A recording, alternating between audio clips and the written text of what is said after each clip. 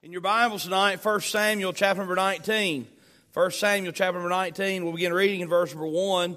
And this is the beginning of David's exile. David has done as well as he could, and he's climbing an uphill battle because Saul is full of envy and rage. And this is the beginning of David's exile. It's actually a 10-year period where David leaves the palace and goes back and forth between being chased and Saul's attempts to murder him, and days and years of trouble. But it's in those 10 years that David learns to lead, and God prepares him to be the king of Israel. And we see the beginning here of David's exile, and we'll read together this entire chapter, 24 verses, 1 Samuel chapter 19. The Bible says, "And Saul spake to Jonathan his son, and to all his servants, that they should kill David. But Jonathan, Saul's son, delighted much in David. And Jonathan told David, saying, Saul my father seeketh to kill thee. Now therefore I pray thee, take heed thyself until the morning, and abide in a secret place, and hide thyself. And I will go out and stand beside my father in the field where thou art. And I will commune with my father of thee. And what I see, that I will tell thee. And Jonathan spake good of David unto Saul his father, and said unto him, Let not the king sin against his servant, against David, because he hath not sinned against thee, and because his works have been to theeward very good. For he did put his life in his hand, and slew the Philistine, and the Lord wrought a great salvation for all Israel. Thou sawest it, and didst rejoice. Wherefore then wilt thou sin against innocent blood to slay David without a cause? And Saul hearkened to the voice of Jonathan, and Saul sware, As the Lord liveth, he shall not be slain.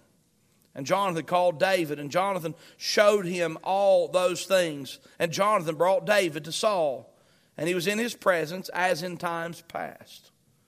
And there was a war again. And David went out and fought with the Philistines, and slew them with a great slaughter, and they fled from him. And the evil spirit from the Lord was upon Saul, as he sat in his house with his javelin in his hand, and David played with his hand.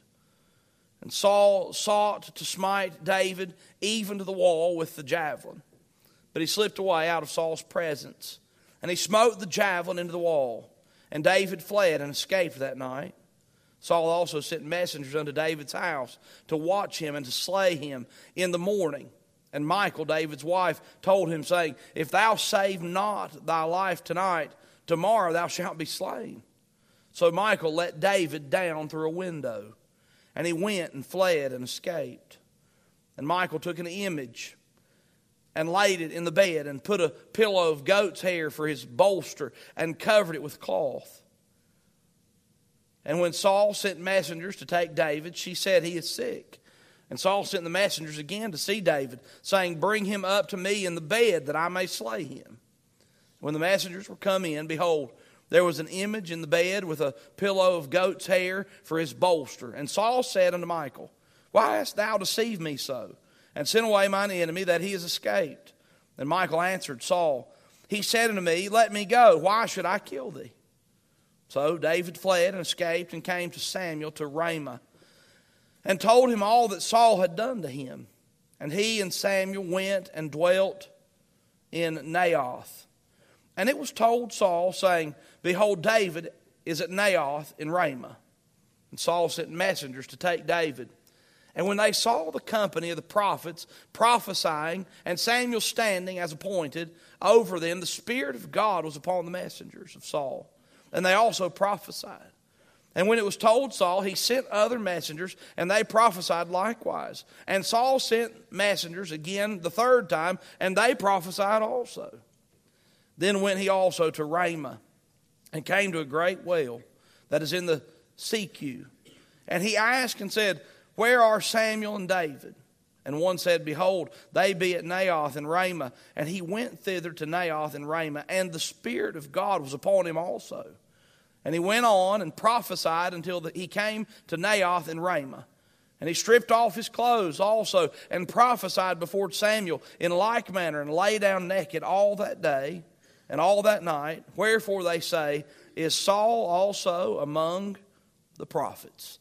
we come to this passage of Scripture, and this is the beginning of David's exile. As I present and preach this message tonight, I'm going to present it to you in 3 sections. The first section is Jonathan's friendship. The beginning of this passage of Scripture, you see Saul wants to kill David again, and Jonathan says, Dad, you don't make any sense.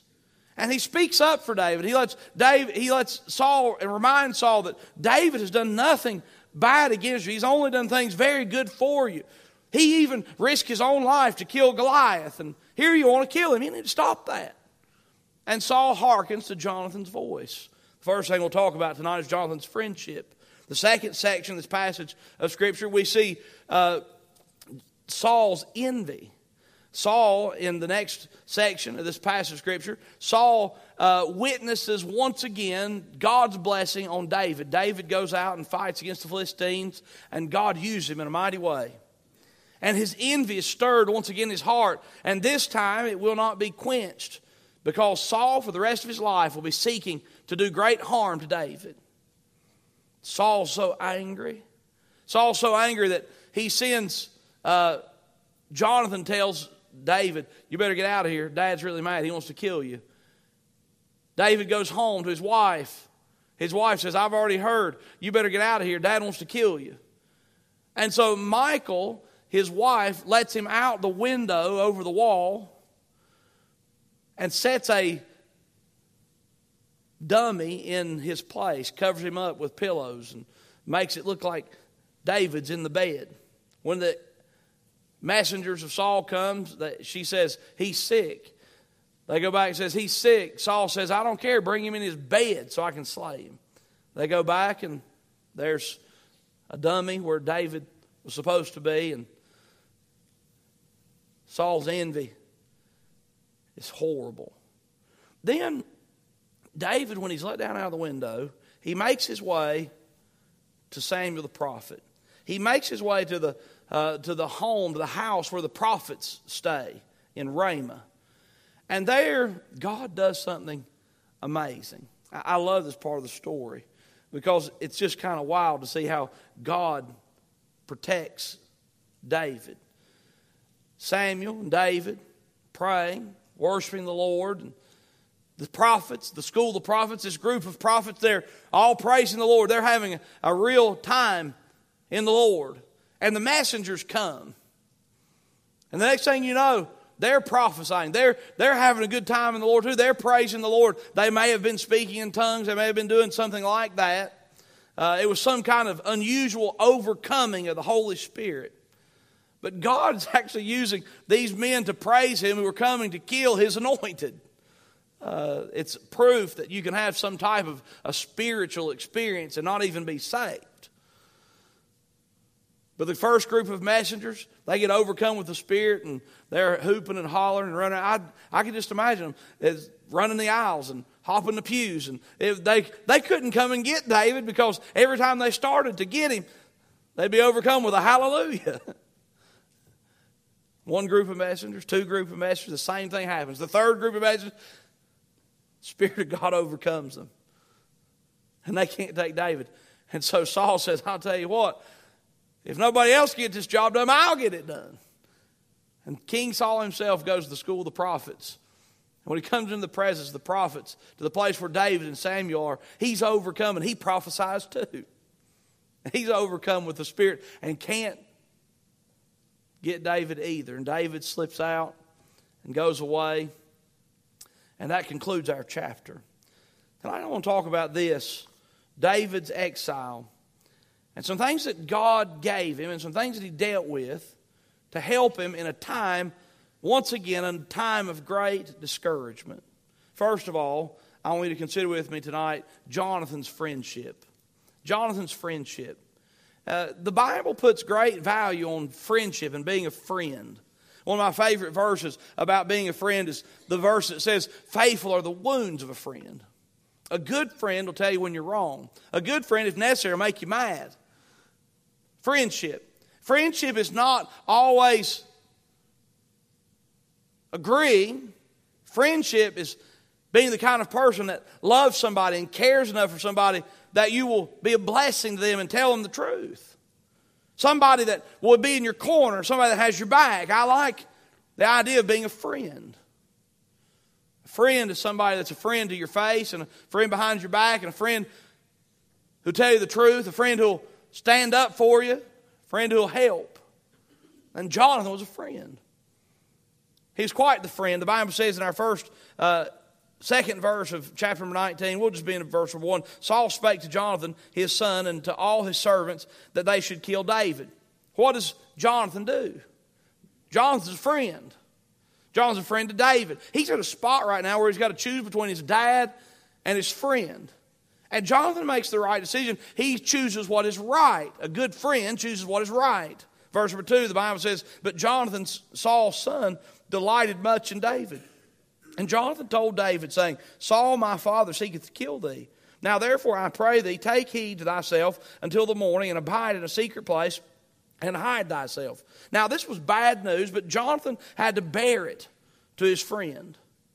Jonathan didn't beat around the bush. He didn't skirt around the issues. A good friend is somebody who'll just tell you the way it is. He said, my dad's out to kill you. You're going to have to hide. Verse number 3. He says, I will go out and stand beside my father in the field where thou art, and I will commune with my father of thee, and what I see, that I will tell thee. Now, Jonathan says, look, I'm going to stand up for you. I'm going to go talk to Dad about this, and I'll let you know what I come up with, what I find out. Jonathan is a true friend. Jonathan, the Bible says in chapter 18, the first 4 verses, that Jonathan and David's hearts were knit together. My father-in-law shared something with me this past week that I'm going to share with you. I want you to look with me back in chapter number 18, the first 4 verses. We rolled through this, and it's impossible to exhaust the Scriptures as we go through them if we were to take a long time because it's inexhaustible. This is the mind of God. When you open the Bible, you open the mind of God. And we can't exhaust the mind of God, but there's so many rich things here in the first 4 verses of chapter number 18. The Bible says, verse 1, it came to pass when he had made an end of speaking unto Saul that the soul of Jonathan was knit with the soul of David. And Jonathan loved him as his own soul. And Saul took him that day and would let him go no more home to his father. Verse 3, then Jonathan and David made a covenant because he loved him as his own soul. Now, Jonathan was a friend. Now, something interesting to think about, Jonathan had just witnessed David do something amazing. He just witnessed David risk his own life for the nation of Israel. He'd watched David with great courage in the name of God stand before the giant Goliath. And I'll just tell you, it changed Jonathan's life. Jonathan said, that's the kind of guy that I want in my life. That's the kind of guy I want to be a friend with. By the way, when you're choosing your friends, choose friends with character. Choose friends that want to do the right thing. I'll just have you know something. It's better to have no friends at all than to have friends that are full of the devil. Just remember, you're never alone. And a bad friend is no friend at all. As a matter of fact, you hear people say, I just want to have friends. And they go after friends that are leading them to do the wrong thing. And they pursue friendships that are wicked and wrong. And I'll just tell you something. You are deceived. If you think that person is your friend, you're wrong. You know how to tell you your real friends are? Go to jail and see who comes and visits you. I mean, I don't want you to try it out, guys, but blow it and see who's got your back. And in this case, Jonathan said, that's the kind of person that I want to be my friend. And it is a beautiful relationship that develops, a friendship, a righteous, holy, good friendship between David and Jonathan. And it's amazing. But the crown prince of the nation of Israel, Jonathan, says, I want to be friends with that shepherd boy. That man's got character. That man has guts. That man has courage. That man loves God. That man's got his priorities straight. I want to be friends with him. Jonathan and David, their hearts are knit together. They become friends. They covenant together because they loved one another. The Bible says in verse 4 of chapter 18, and Jonathan stripped himself of the robe that was upon him and gave it to David, and his garments, even to his sword and to his bow and to his girdle. Now, this picture here is kind of interesting to watch. Jonathan says, look, I perceive you as a friend, and I perceive you as a Savior. Often in the Old Testament, David is a picture of the coming Christ. And from David will come Jesus. And Jonathan does a very wise thing. He says, you're God's anointed. You're God's chosen. And I'm going to give you the things in my life that are valuable. Look at these things. Verse number 4. Jonathan stripped himself of his robe.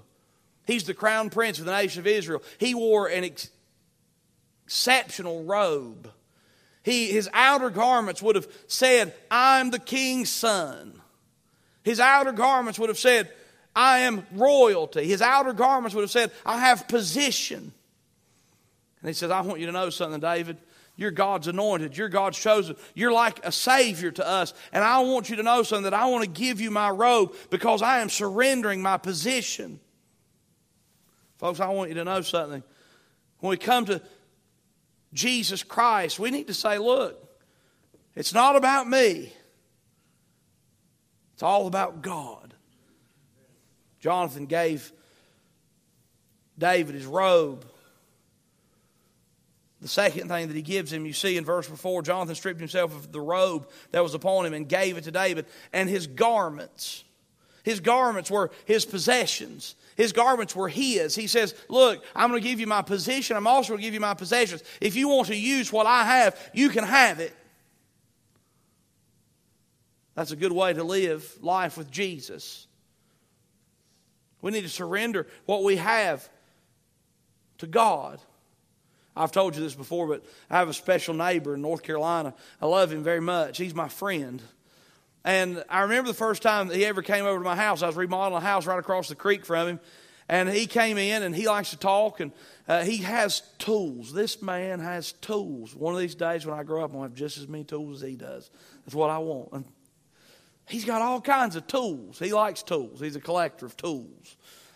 And he came to the house, and first time I met him, I remember I was on my hands and knees plumbing a toilet in the bathroom. And he said, now, I've got all kinds of tools. Anything you need, you can have. And, you know, people are really nice to say something like that, but they don't always mean it. But he did.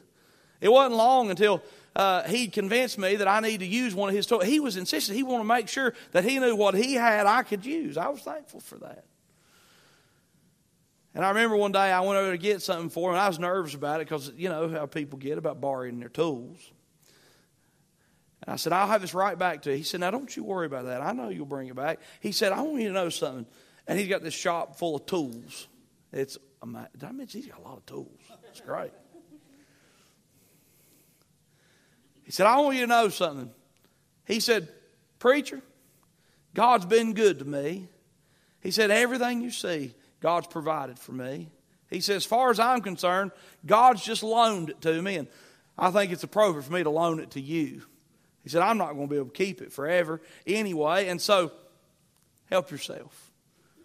And I love that spirit. I love that spirit. And Jonathan said, you know what? I've got these things. I've got these possessions. He said, God's just loaned them to me. And if I can find somebody like you, David, a man after God's own heart, a picture of the coming Savior, a godly person, I think I'll just surrender my possessions to you. I'll surrender my possessions. And it was a picture of him surrendering his possessions to God and saying, Lord, you can have them. By the way, God can use what you have better than you can use what you can have. So you might as well let him use them anyway. Jonathan surrendered his robe, his garments. Look what else he surrendered in verse 4. Jonathan stripped himself of the robe that was upon him and gave it to David, and his garments, even to his sword.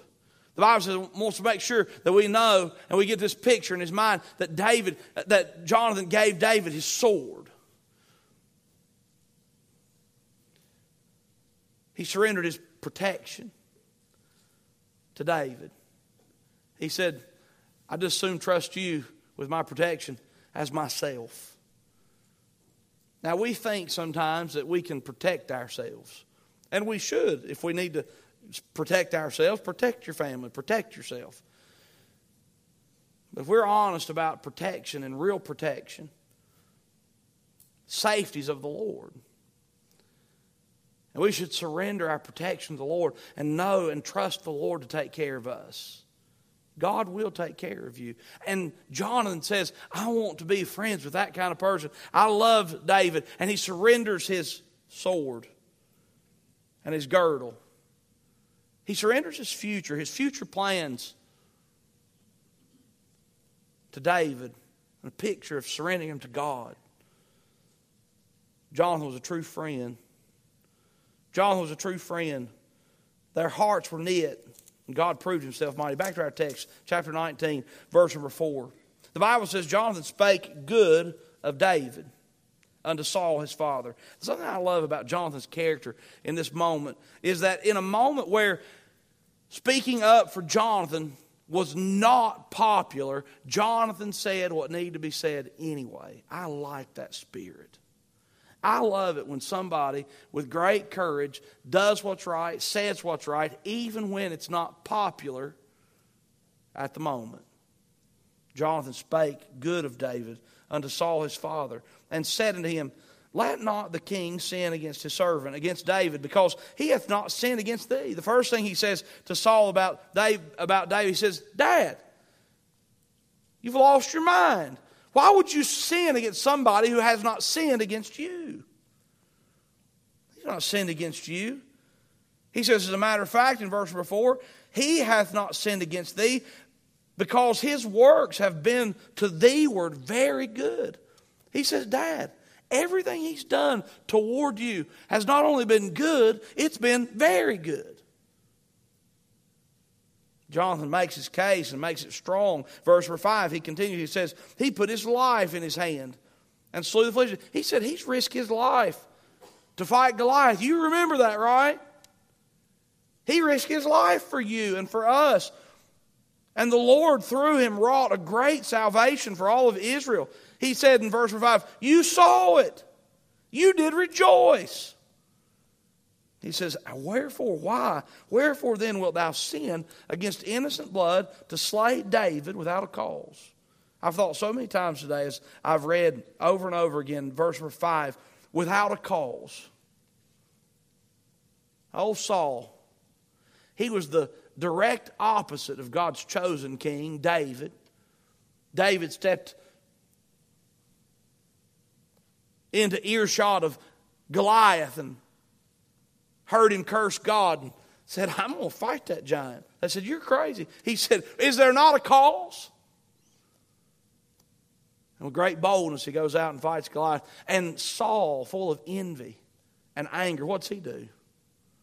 Saul, just because he's jealous that David has had another success without a cause, he seeks to slay him. I don't know about you, but I like David's way better. Verse number 6, Saul hearkened unto the voice of Jonathan. I'm so thankful that the work that Jonathan did, it actually did David some good and helped him for a while. Saul hearkened unto the voice of Jonathan. Saul sware, as the Lord liveth, he shall not be slain. Folks, I want you to know something. God gave David a friend. When David's life took a terrible turn, God gave him a friend, and Jonathan was faithful. I want to encourage you to do something. Be that kind of friend. Be that kind of friend that puts God first, that does the right thing, that's willing to trust the Lord. Seek that kind of friend. And God will bless. Jonathan's friendship, number one. Number two, I want you to see this with me. Saul's envy. Saul's envy. Beginning in verse number 8, the picture changes. The Bible says this is what happened. Verse number 8, there was war again, and David went out. War rose up again, and so David goes to war. That's what he's been doing at this stage in his life. David went out and fought with the Philistines and slew them with a great slaughter. And they fled from him. Oh man, David did it again. David hit a home run. David won. David added to his tens of thousands and wrought victory. How did Saul respond? Now this is a man that won a war for the king And no one benefited more for David's victory than Saul himself. But when Saul saw, I like that, Saul saw. When Saul saw what Saul saw, he saw a lot. When Saul saw that once again David had been blessed, and David had done wisely, and David had won a victory, instead of shouting for the victory and praising the Lord, guess what happened? The Bible says in verse 9, the evil spirit from the Lord was upon Saul, and he sat in his house with his javelin in his hand. And David played with his hand, and Saul sought to smite David even to the wall with the javelin. What did Saul do? Man, he just couldn't stand it. I want to challenge you about something. Envy is something that boils up in the hearts of all of God's people. You're not free from that temptation. The moment you think, that'll never happen to me, look out, it's going to happen tomorrow, maybe sooner. Envy is something that slips into all of our hearts. If you ever see something good happen to somebody and your immediate response is not nice, then you have a problem with envy, jealousy. The Ten Commandments calls it covetousness. You need to be careful. There's no room for that in the Christian life. When you've stepped through that door, the next decision you make is going to be detrimental to your future and somebody else's. And so here David wrought a great victory. You could think, I can imagine David, he says, I can imagine thinking in his heart, you know, we've had some rough patches along the way, me and father-in-law, King Saul. But I can imagine you coming home from this victory, wars come again, and they've wrought a great victory. And because of David and the fear of David and his men who are serving King Saul, they've seen the Philistine army run away. I imagine him making his way home thinking, you know, maybe since I've done a good work for the king, he'll be happy this time. There's two lessons to learn. Don't be like Saul. The second lesson to learn is be prepared, because there are people out there, no matter how well you do and how well intended that you are, that they're going to respond to you in envy and jealousy. You see, you'll never, ever please everybody. You'll never come close. But remember, like David, God never failed him. And even in his time of exile, God raised up a good friend. God raised up a good friend. Envy. Oh, Saul's envy caused great trouble. Let's continue looking at the text here. Verse number 9. I've read it already, but there's something else I want you to see. And the evil spirit from the Lord was upon Saul as he sat in his house with his javelin in his hand. What's Saul doing? Saul's got his javelin in his hand. I see him. He's got that thing white-knuckled. He's so angry. He's got his javelin in his hand. What's David have in his hand? David played with his hand the harp. It's interesting. You know, our hands find things to do, right? We should allow our hands to do things that are good. If you find yourself clinging to the proverbial javelin, angry and mad, looking for an opportunity to seek revenge, by all means let go with your hand. Maybe you should learn something from David. When he got home from war, he was looking for an opportunity to use his hands to be a blessing to somebody else. And he knew in the past that playing the harp had been something that was a blessing to his king. And he used his hands to do something that was good. Your hands can do great things or bad things. We can learn a lesson from the hands of David and Saul. Verse number 10, Saul sought to smite David even to the wall. This is the third time. He wanted to smite him to the wall with the javelin, but David slipped away out of Saul's presence, and he smote the javelin in the wall, and David fled and escaped that night. In verse 11, Saul sent messengers unto David's house to watch him and to slay him. Psalm 59. I'd encourage you to do something. Read Psalm 59 with this in mind. Read Psalm 59 with this in mind. David has just got home. Michal, his wife, has told him that there are slimy sleazeballs outside waiting to kill you. And if we don't let you out the back window, you're going to be dead before the morning. It's in that setting that he writes Psalm 59. You'll find it pretty fascinating, I think. Verse number 12. So Michal let David down through a window. Michal prepared a dummy to deceive and put the messengers and Saul on his heels for a moment. And all this mess is because of Saul's envy. Boy, isn't it sad when you have somebody that hates you? Isn't it tough when you have somebody that dislikes you? Isn't it tough when you have situations where folks, no matter what you say, no matter how good you do, they just won't give you any peace? Folks, if you're waiting for a moment in your life when you have no enemies, you have no problems to be happy, that moment will never come. We have to learn that our hope is in Jesus. We have to learn that our peace is in Jesus. We have to learn that God's blessing is wrapped up in our commitment to Jesus. That really and truly, the things of this world, the people in this world will never bring us total satisfaction and happiness. There'll never be a moment in your life where everything's going my way. That song is just a deception early in the morning. Sometimes I'm confused in the morning too. You know what I'm talking about? Oh, what a beautiful morning. Everything's going my way. But I do know this to be true. God is always faithful. Even when there's moments that we just think, goodness, this is a mess. Look what the king has set out to do. Look what I've had to do. David has been let out the window, and his discouragement and his trouble, it's not over. He's being let out of the window, running for his life, after he's done so good.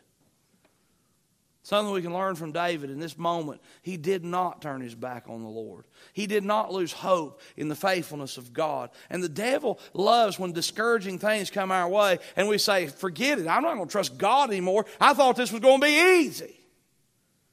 David kept on trusting. And every time he did, it proved to be good and right and blessed. Saul's envy. Number 3, God's protection. God's protection. This is an unusual picture. The last few verses of this chapter, verses 18 to verse 24, we see messengers coming to Saul. The first thing that I want to pay attention to and notice is that David does something very, very wise. When David, in a moment of desperation, is looking for some place to turn, looking for help, where does he go? He goes where he can get good counsel. He goes where he can get good counsel. He goes to Samuel the prophet. He goes to Samuel the prophet. Let's just read a few verses here. Verse 18. The Bible says, David fled and escaped and came to Samuel, to Ramah, and told him all that Saul had done to him. I like that little phrase, what David did. David went and found the prophet, somebody trustworthy and honorable. And David said, look, Samuel, here's what's going on. Here's what's happening. Here's what Saul has done. The Bible says, and he and Samuel went and dwelt in Naioth. Naioth is like a house. It was like probably the house of the prophets, or the school, the building where the prophets were. And the Bible says, and it was told Saul, saying, behold, David is at Naioth in Ramah. And Saul sent messengers to take David. And when they saw the company of the prophets prophesying and Samuel standing as appointed over them, the Spirit of God was upon the messengers and Saul, and they all prophesied. David goes to Saul, a trusted place for good counsel. The Bible says in the multitude of counselors there's safety. The counselor points him to the Lord. And David and Samuel are worshiping the Lord and praying, trying to get help. And it's in that setting that God performs a miracle of sorts. The first group of messengers, they come, and they're so overcome by the Spirit of God that they begin to praise the Lord. These, most likely, these heathen tongues are praising the Lord. They're just overcome. How many of you ever seen these videos of these happy, laughing revivals? I'm not for that, by the way. It's emotional. As a matter of fact, if you ever see somebody use this text to prove that there's this overcoming spiritual power that causes you to uncontrollably praise the Lord, to get slain in the Spirit or whatever it is, You remind them graciously in the Spirit of Christ. We're not argumentative, fussy people.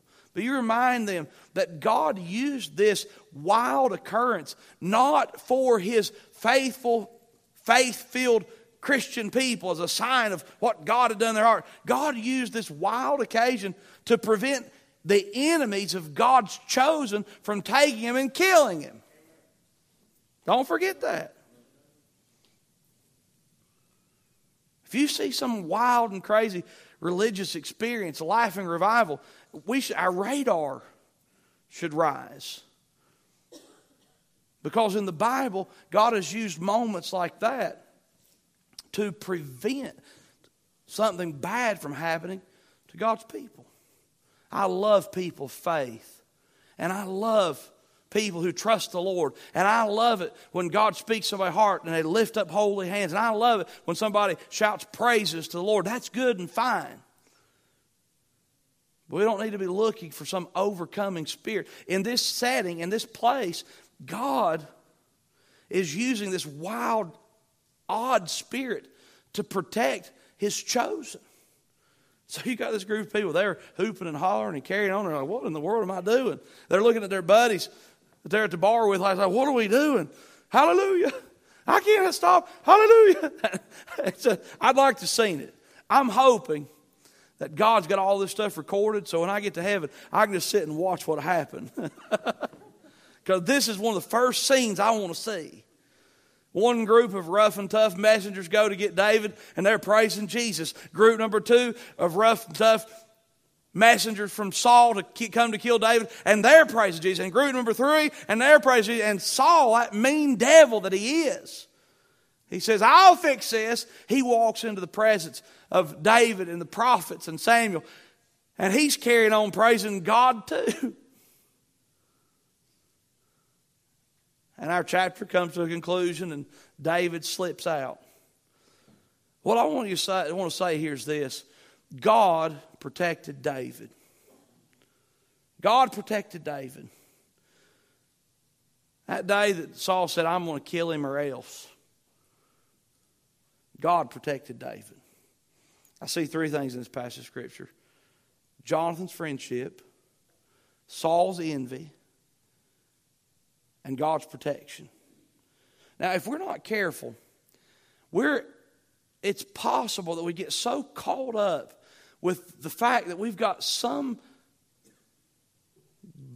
like Saul who wants to hurt us. We have a circumstance that is just not good. We got this problem. And we forget that problem is sandwiched with some good friends and the protection of God. We look at this passage of Scripture, and it's bad news for David. But if we look at it really close and we pay attention, we understand that God on the front side gives David a friend. And God on the back side shows and proves that God will protect you, even though right in the middle of this mess you got a Saul that's on your case. And I want to remind you, Christian people, about the time you think everything is hopeless, you're going to find those 2 things. God will send a friend. And God will always provide in unusual ways His divine protection. Bank on it. You may feel like David and you're in exile. I want to encourage you to know something. God's going to send a friend. And God is going to offer His protection. So don't let Saul get under your skin. Just live in faith, believing, and knowing that God is always faithful. We can trust Him.